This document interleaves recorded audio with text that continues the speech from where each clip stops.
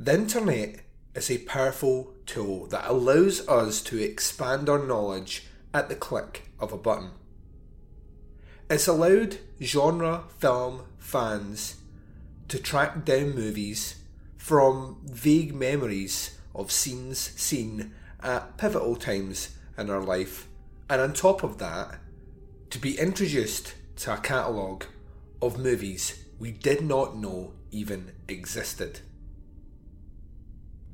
Pre-internet, if you sat around with a group of friends who had your shared interest in genre cinema and started a conversation about folk horror, that titles like Blood on Satan's Claw, The Witchfinder General and The Wicker Man would be front and foremost in the conversation.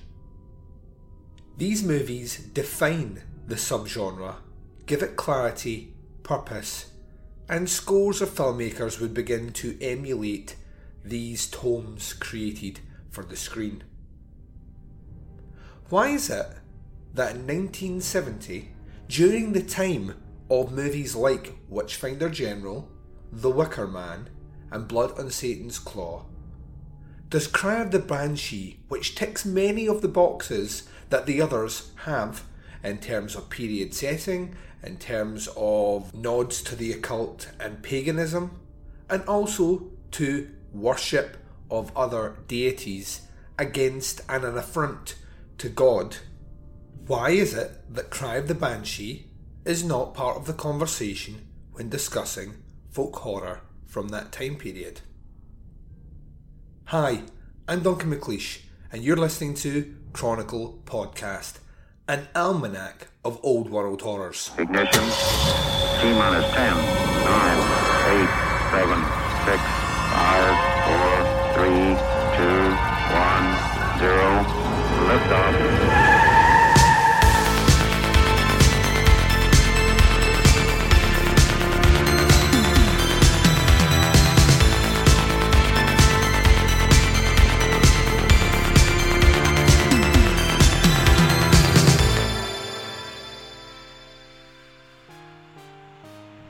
And welcome once again to Chronicle Podcast. This is Season 3, Episode number 3, closing out Chapter 1 on our look at British folk horror cinema.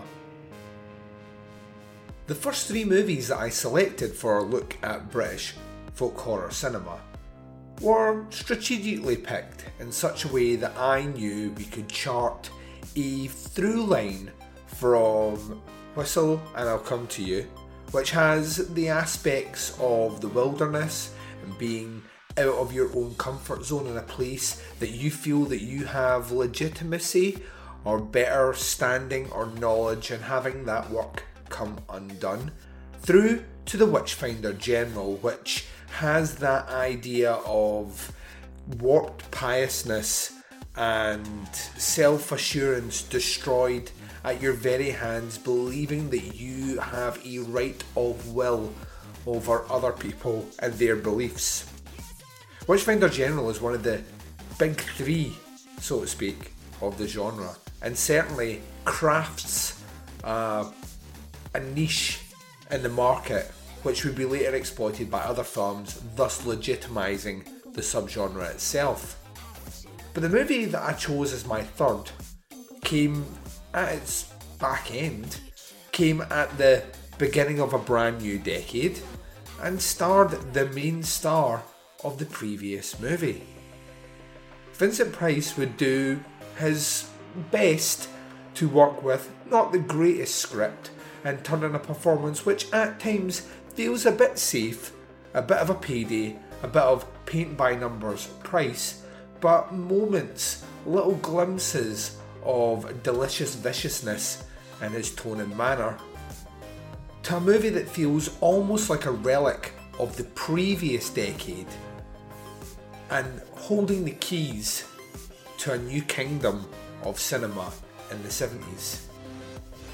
Let's put it this way, in an alternative universe where Witchfinder General doesn't exist, I think that Cry of the Banshee might have been the predominant movie to kick off the folk horror genre. it certainly got attention and eyes drawn to the screen, and certainly laid out a blueprint of how to do Satan, paganism, and other sorts of perversions of spirituality on the screen in a way where movies like Blood on Satan's Claw and The Wicker Man would update mere years later and add a woozy post-swinging 60s vibe, an almost psychosexual tinge that would make folk horror a genre that we still speak about with reverence and see movies emulate all the way up in 2020. That being said, we don't live in that alternate universe. Witchfinder General does exist, and it is a massive weighty tome of ugly, overbearing, phenomenal cinema. And through that lens, we have to judge Cry of the Banshee slightly differently. And that's where we'll be going on this episode. I'd just like to, before we begin talking about the movie, thanks to everyone out there who's been checking out the Teapots Collective shows, Chronicle, Opera Omnia and Doing the Nasty. The feedback has been incredible, and if you want to make sure that you never miss one of these episodes or one of the episodes of the two shows I just mentioned, then you need to subscribe to the Teapots Collective wherever you listen to your podcasts. Chronicle is set to take a break for the next month before returning with Chapter 2 of Season 3, our look at folk horror cinema. And we have some phenomenal titles coming up. In Chapter 2 we will be looking at two of the big three: The Wicker Man, Blood on Satan's Claw, and a lesser known outing which is very much worthy of your time and consideration, in Requiem for a Village. But before we get ahead of ourselves, let's turn our attention back to 1970. It's the beginning of a decade which would change horror cinema forever. A decade that would give us movies like The Last House on the Left, Texas Chainsaw Massacre, Halloween, and Suspiria. Right at the beginning of this decade, 1970. A director who had just finished working with three of the most iconic horror actors of their day in Peter Cushing, Christopher Lee and Vincent Price would release a little movie called Cry of the Banshee. You're listening to Chronicle Podcast. Stay with us. H is for heretic. Margaret Donald, you were kitchen maid in the house of the widow Rugby, who was burned as a witch this 7 days. Heathen charms were found in your room. No.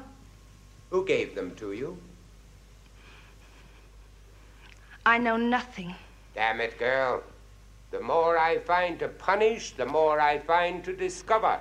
Who else came to the house consorting with the witch?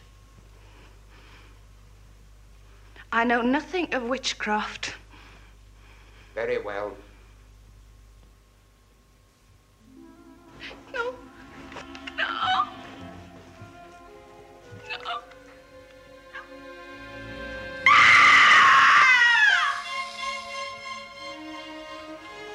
Do you still maintain that you know nothing?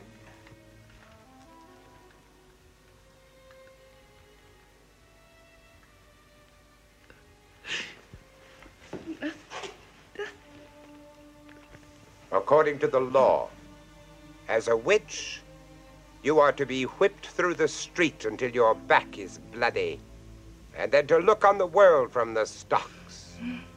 That and that mark may help you to remember. Court dismissed.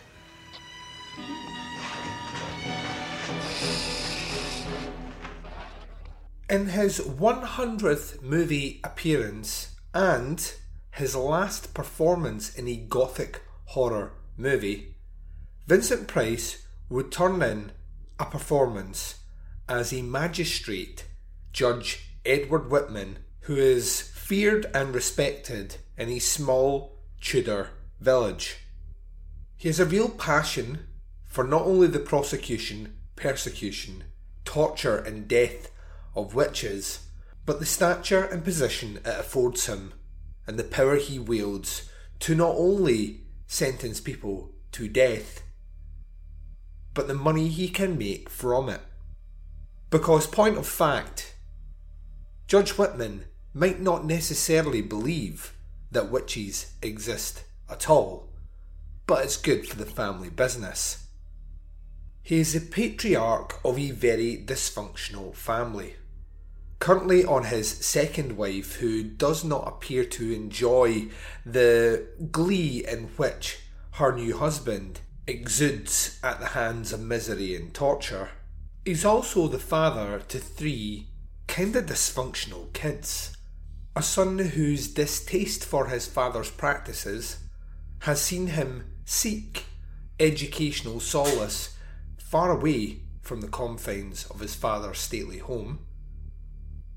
A daughter who is in love with the handyman and disapproves vehemently of her father's extracurricular activities. And finally, the youngest son who adores his father's position, his power, and the opportunity that he has to rape the local girls, accuse them of witchcraft, and watch his father clean up the mess behind him.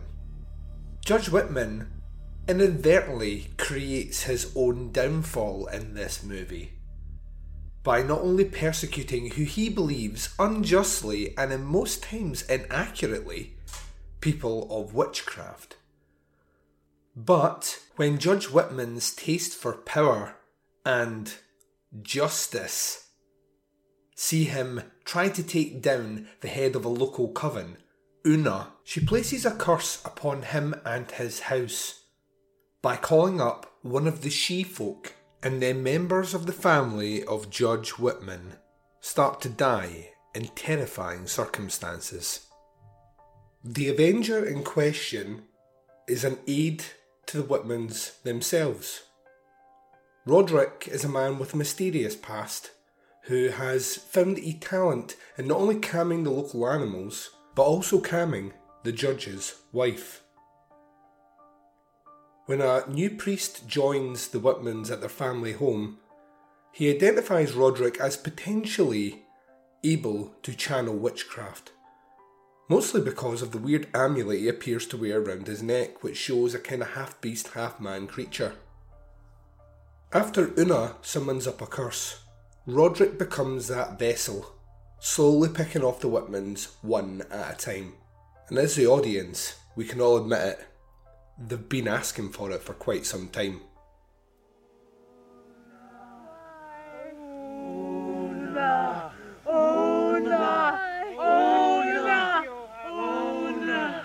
Lord Satan, God of miracles and wonders, on this evil day I curse Lord Edward Whitman. I curse his flesh, his blood, his wife, his children, and his house. God, Satan, I conjure you to send me an avenger so terrible that death shall wrench them once forever from this earth. I conjure you, Lord Satan, send me an avenger.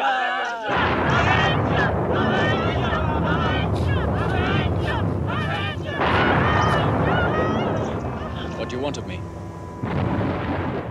Sean is the judge's youngest son, and in this movie, he rapes with impunity any local woman he wants, then accuses them of witchcraft. In one particular disturbing scene in the movie, he even rapes his new mother-in-law. The effect being that she is essentially a husk of a human afterwards, on the verge of lunacy. Harry, the eldest son, who's returned from Cambridge to spend time at the family home, may be against his father's more brutish views on witchcraft. However, that does not stop him getting involved with the family business, and thus marking him for death as well.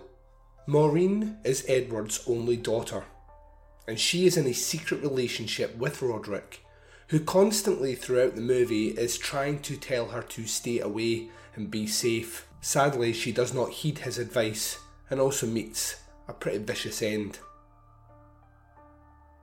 The movie culminates with Lord Edward believing that Maureen has killed Roderick and thus lifted the curse from the family. In a euphoric state, he believes that he can now move on from this place and start a new life and a new beginning. A single shot to the face is what dispatches Roderick from this world, or does it? Earlier in the movie, we find that the engraving on a local grave says, "To be born by fire, you must end by fire."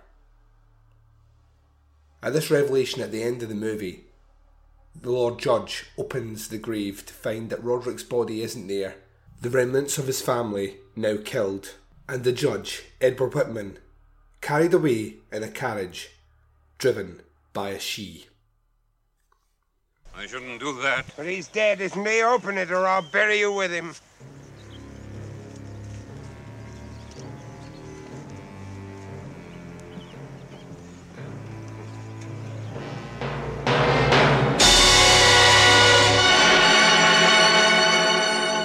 You didn't kill him? He's dead.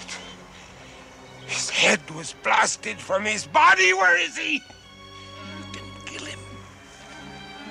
Born by fire must be consumed. He's dead. Where is he? You didn't kill him.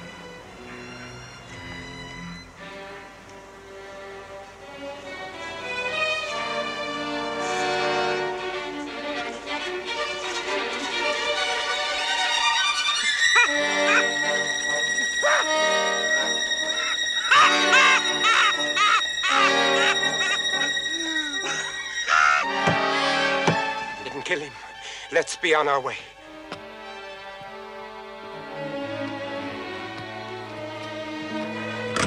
Still alive. He isn't dead. You didn't kill him. Don't you understand? You didn't kill him. You didn't kill him.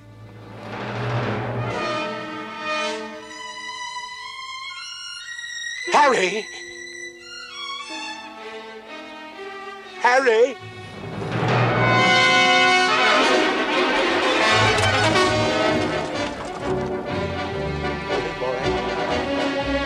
Bully boy!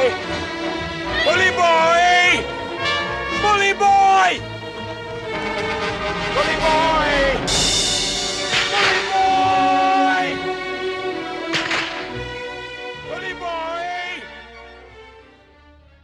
So why does Cry of the Banshee not hold the same reverence in the tomes of folk horror that movies of the day do?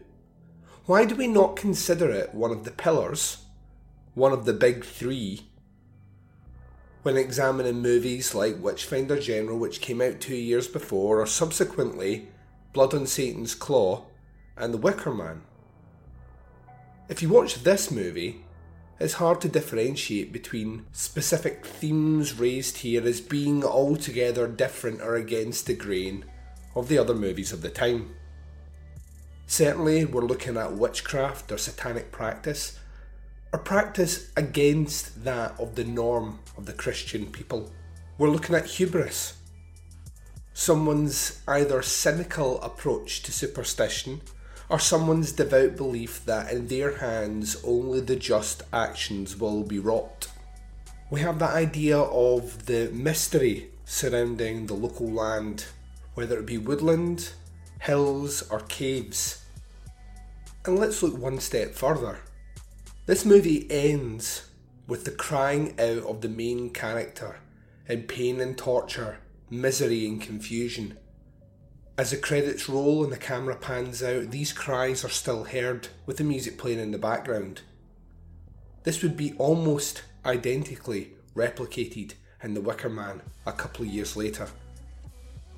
In terms of the satanic rites and practices performed in this movie, it's almost a precursor to what you would see on the screen in Blood and Satan's Claw. And this movie was no slouch when it came to its success. It did relatively well at the time and didn't receive the marked condemnation that Witchfinder General would see upon its release. And you've got some big names in the involvement here, or names that would go on to do bigger things. One of the interesting aspects about watching this movie, even for the first time, is the title credits that appear right at the start. There's something fun, something playful about them, the way they're designed. And then you realise that Terry Gilliam was behind it. Now, in contrast, think about the Python work of this era, specifically those set in medieval times, and it's difficult to think that this didn't have an impact on Gilliam moving forward and the Python troupe. So what we're left with is pure reviewer conjecture. Why is it that Cry of the Banshee doesn't have the same acclaim? It could come down to the director. He wasn't exactly known for hard-hitting horror movies, but his name is well established. It could come down to the very time period in which it was released, at the beginning of a brand new decade, a decade waiting to find what would shock and move horror forward. It could be Vincent Price. If he was the selling point for Witchfinder General, as discussed in the previous episode, he could be the undoing of this movie. And it's safe to say that his performance leans back into the campier aspects that would define the later part of his career. It's also a kind of flawed movie. For its name, Cry of the Banshee, there is in fact no banshee in this movie. The movie was marketed as a Edgar Allan Poe adaptation, to link in with the Corman Poe releases, very much like Witchfinder General would be under the name The Conquering Worm. This has nothing to do with Edgar Allan Poe, and thus muddies the water further. But that's not to say that there isn't some real enjoyment to be had here revisiting a movie like this. John Kerquillian's cinematography is absolutely phenomenal, taking in not only set pieces of original set design, but also that of the countryside itself. Costume design is great, and acting for the most part is strong throughout. It's the story that lets this movie down. It starts strong with the idea of the witch trials themselves, with a corrupt and dubiously motivated judge. Torture, rape and suspicion are then cast throughout the movie. But there are long sections here where not a lot is going on, and it takes till about the halfway mark and just beyond before we have the curse laid upon the family, and then the Sidhe coming to collect the victims. The highest body count is really towards the end of the movie, and even then it's in the closing scenes. There's a subplot to do with a local rabid dog, which doesn't really feel fully fleshed out, and its conclusion and summation is unsatisfying to the viewer. So maybe it's unfocused. Maybe it has some slightly camp delivery. Maybe it's not entirely clear if the Banshee exists at all, as we never really see it on the screen, the vengeance wrought by a curse and a Sidhe. But it's hard to argue on this particular podcast that Cry of the Banshee is not worthy of discussion and time when it comes to any matters of late 60s and early 70s folk horror. It certainly ticks all the boxes, whilst not being a perfect movie at all. It's like a slightly lighter Witchfinder General. And if you find that movie too disturbing, then Cry of the Banshee might be the movie just for you. The internet is a wonderful tool. It's knowledge at the touch of your fingertips. It allows you to not only rediscover things that you thought you could remember at the blink of an eye, but at the same time introduces you to a brand new world of discussion and thought. Let's hope, moving forward, movies like Cry of the Banshee are brought to the forefront of discussion, ready for reappraisal by eager eyes and hungry minds.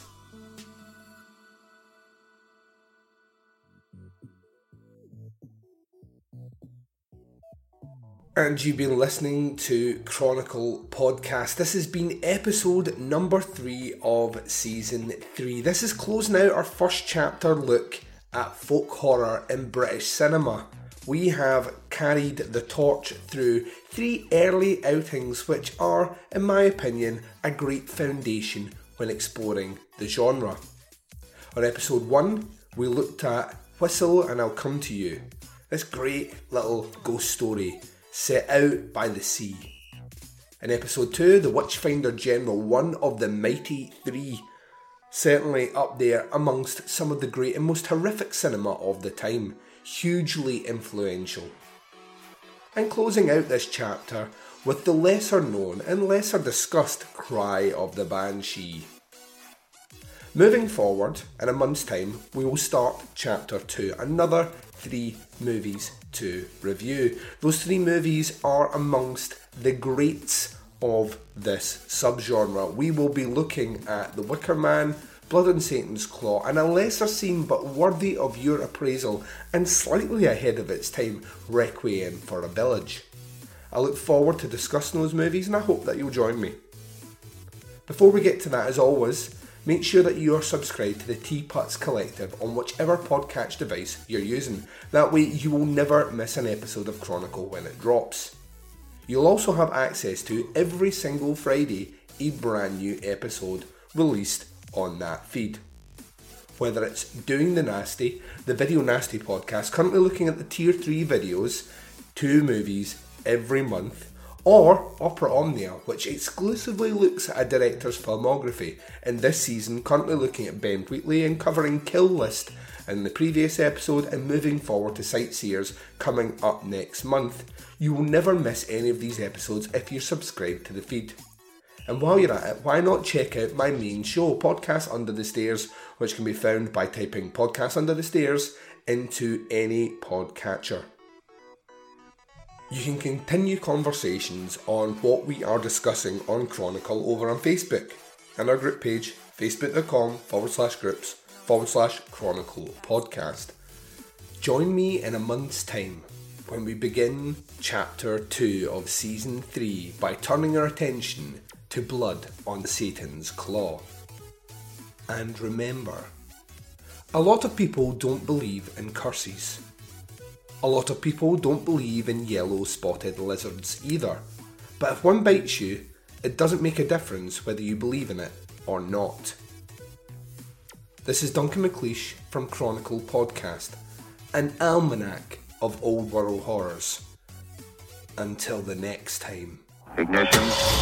T-minus 10, 9, 8, 7, 6, 5, 4, 3, 2, 1, 0. Liftoff.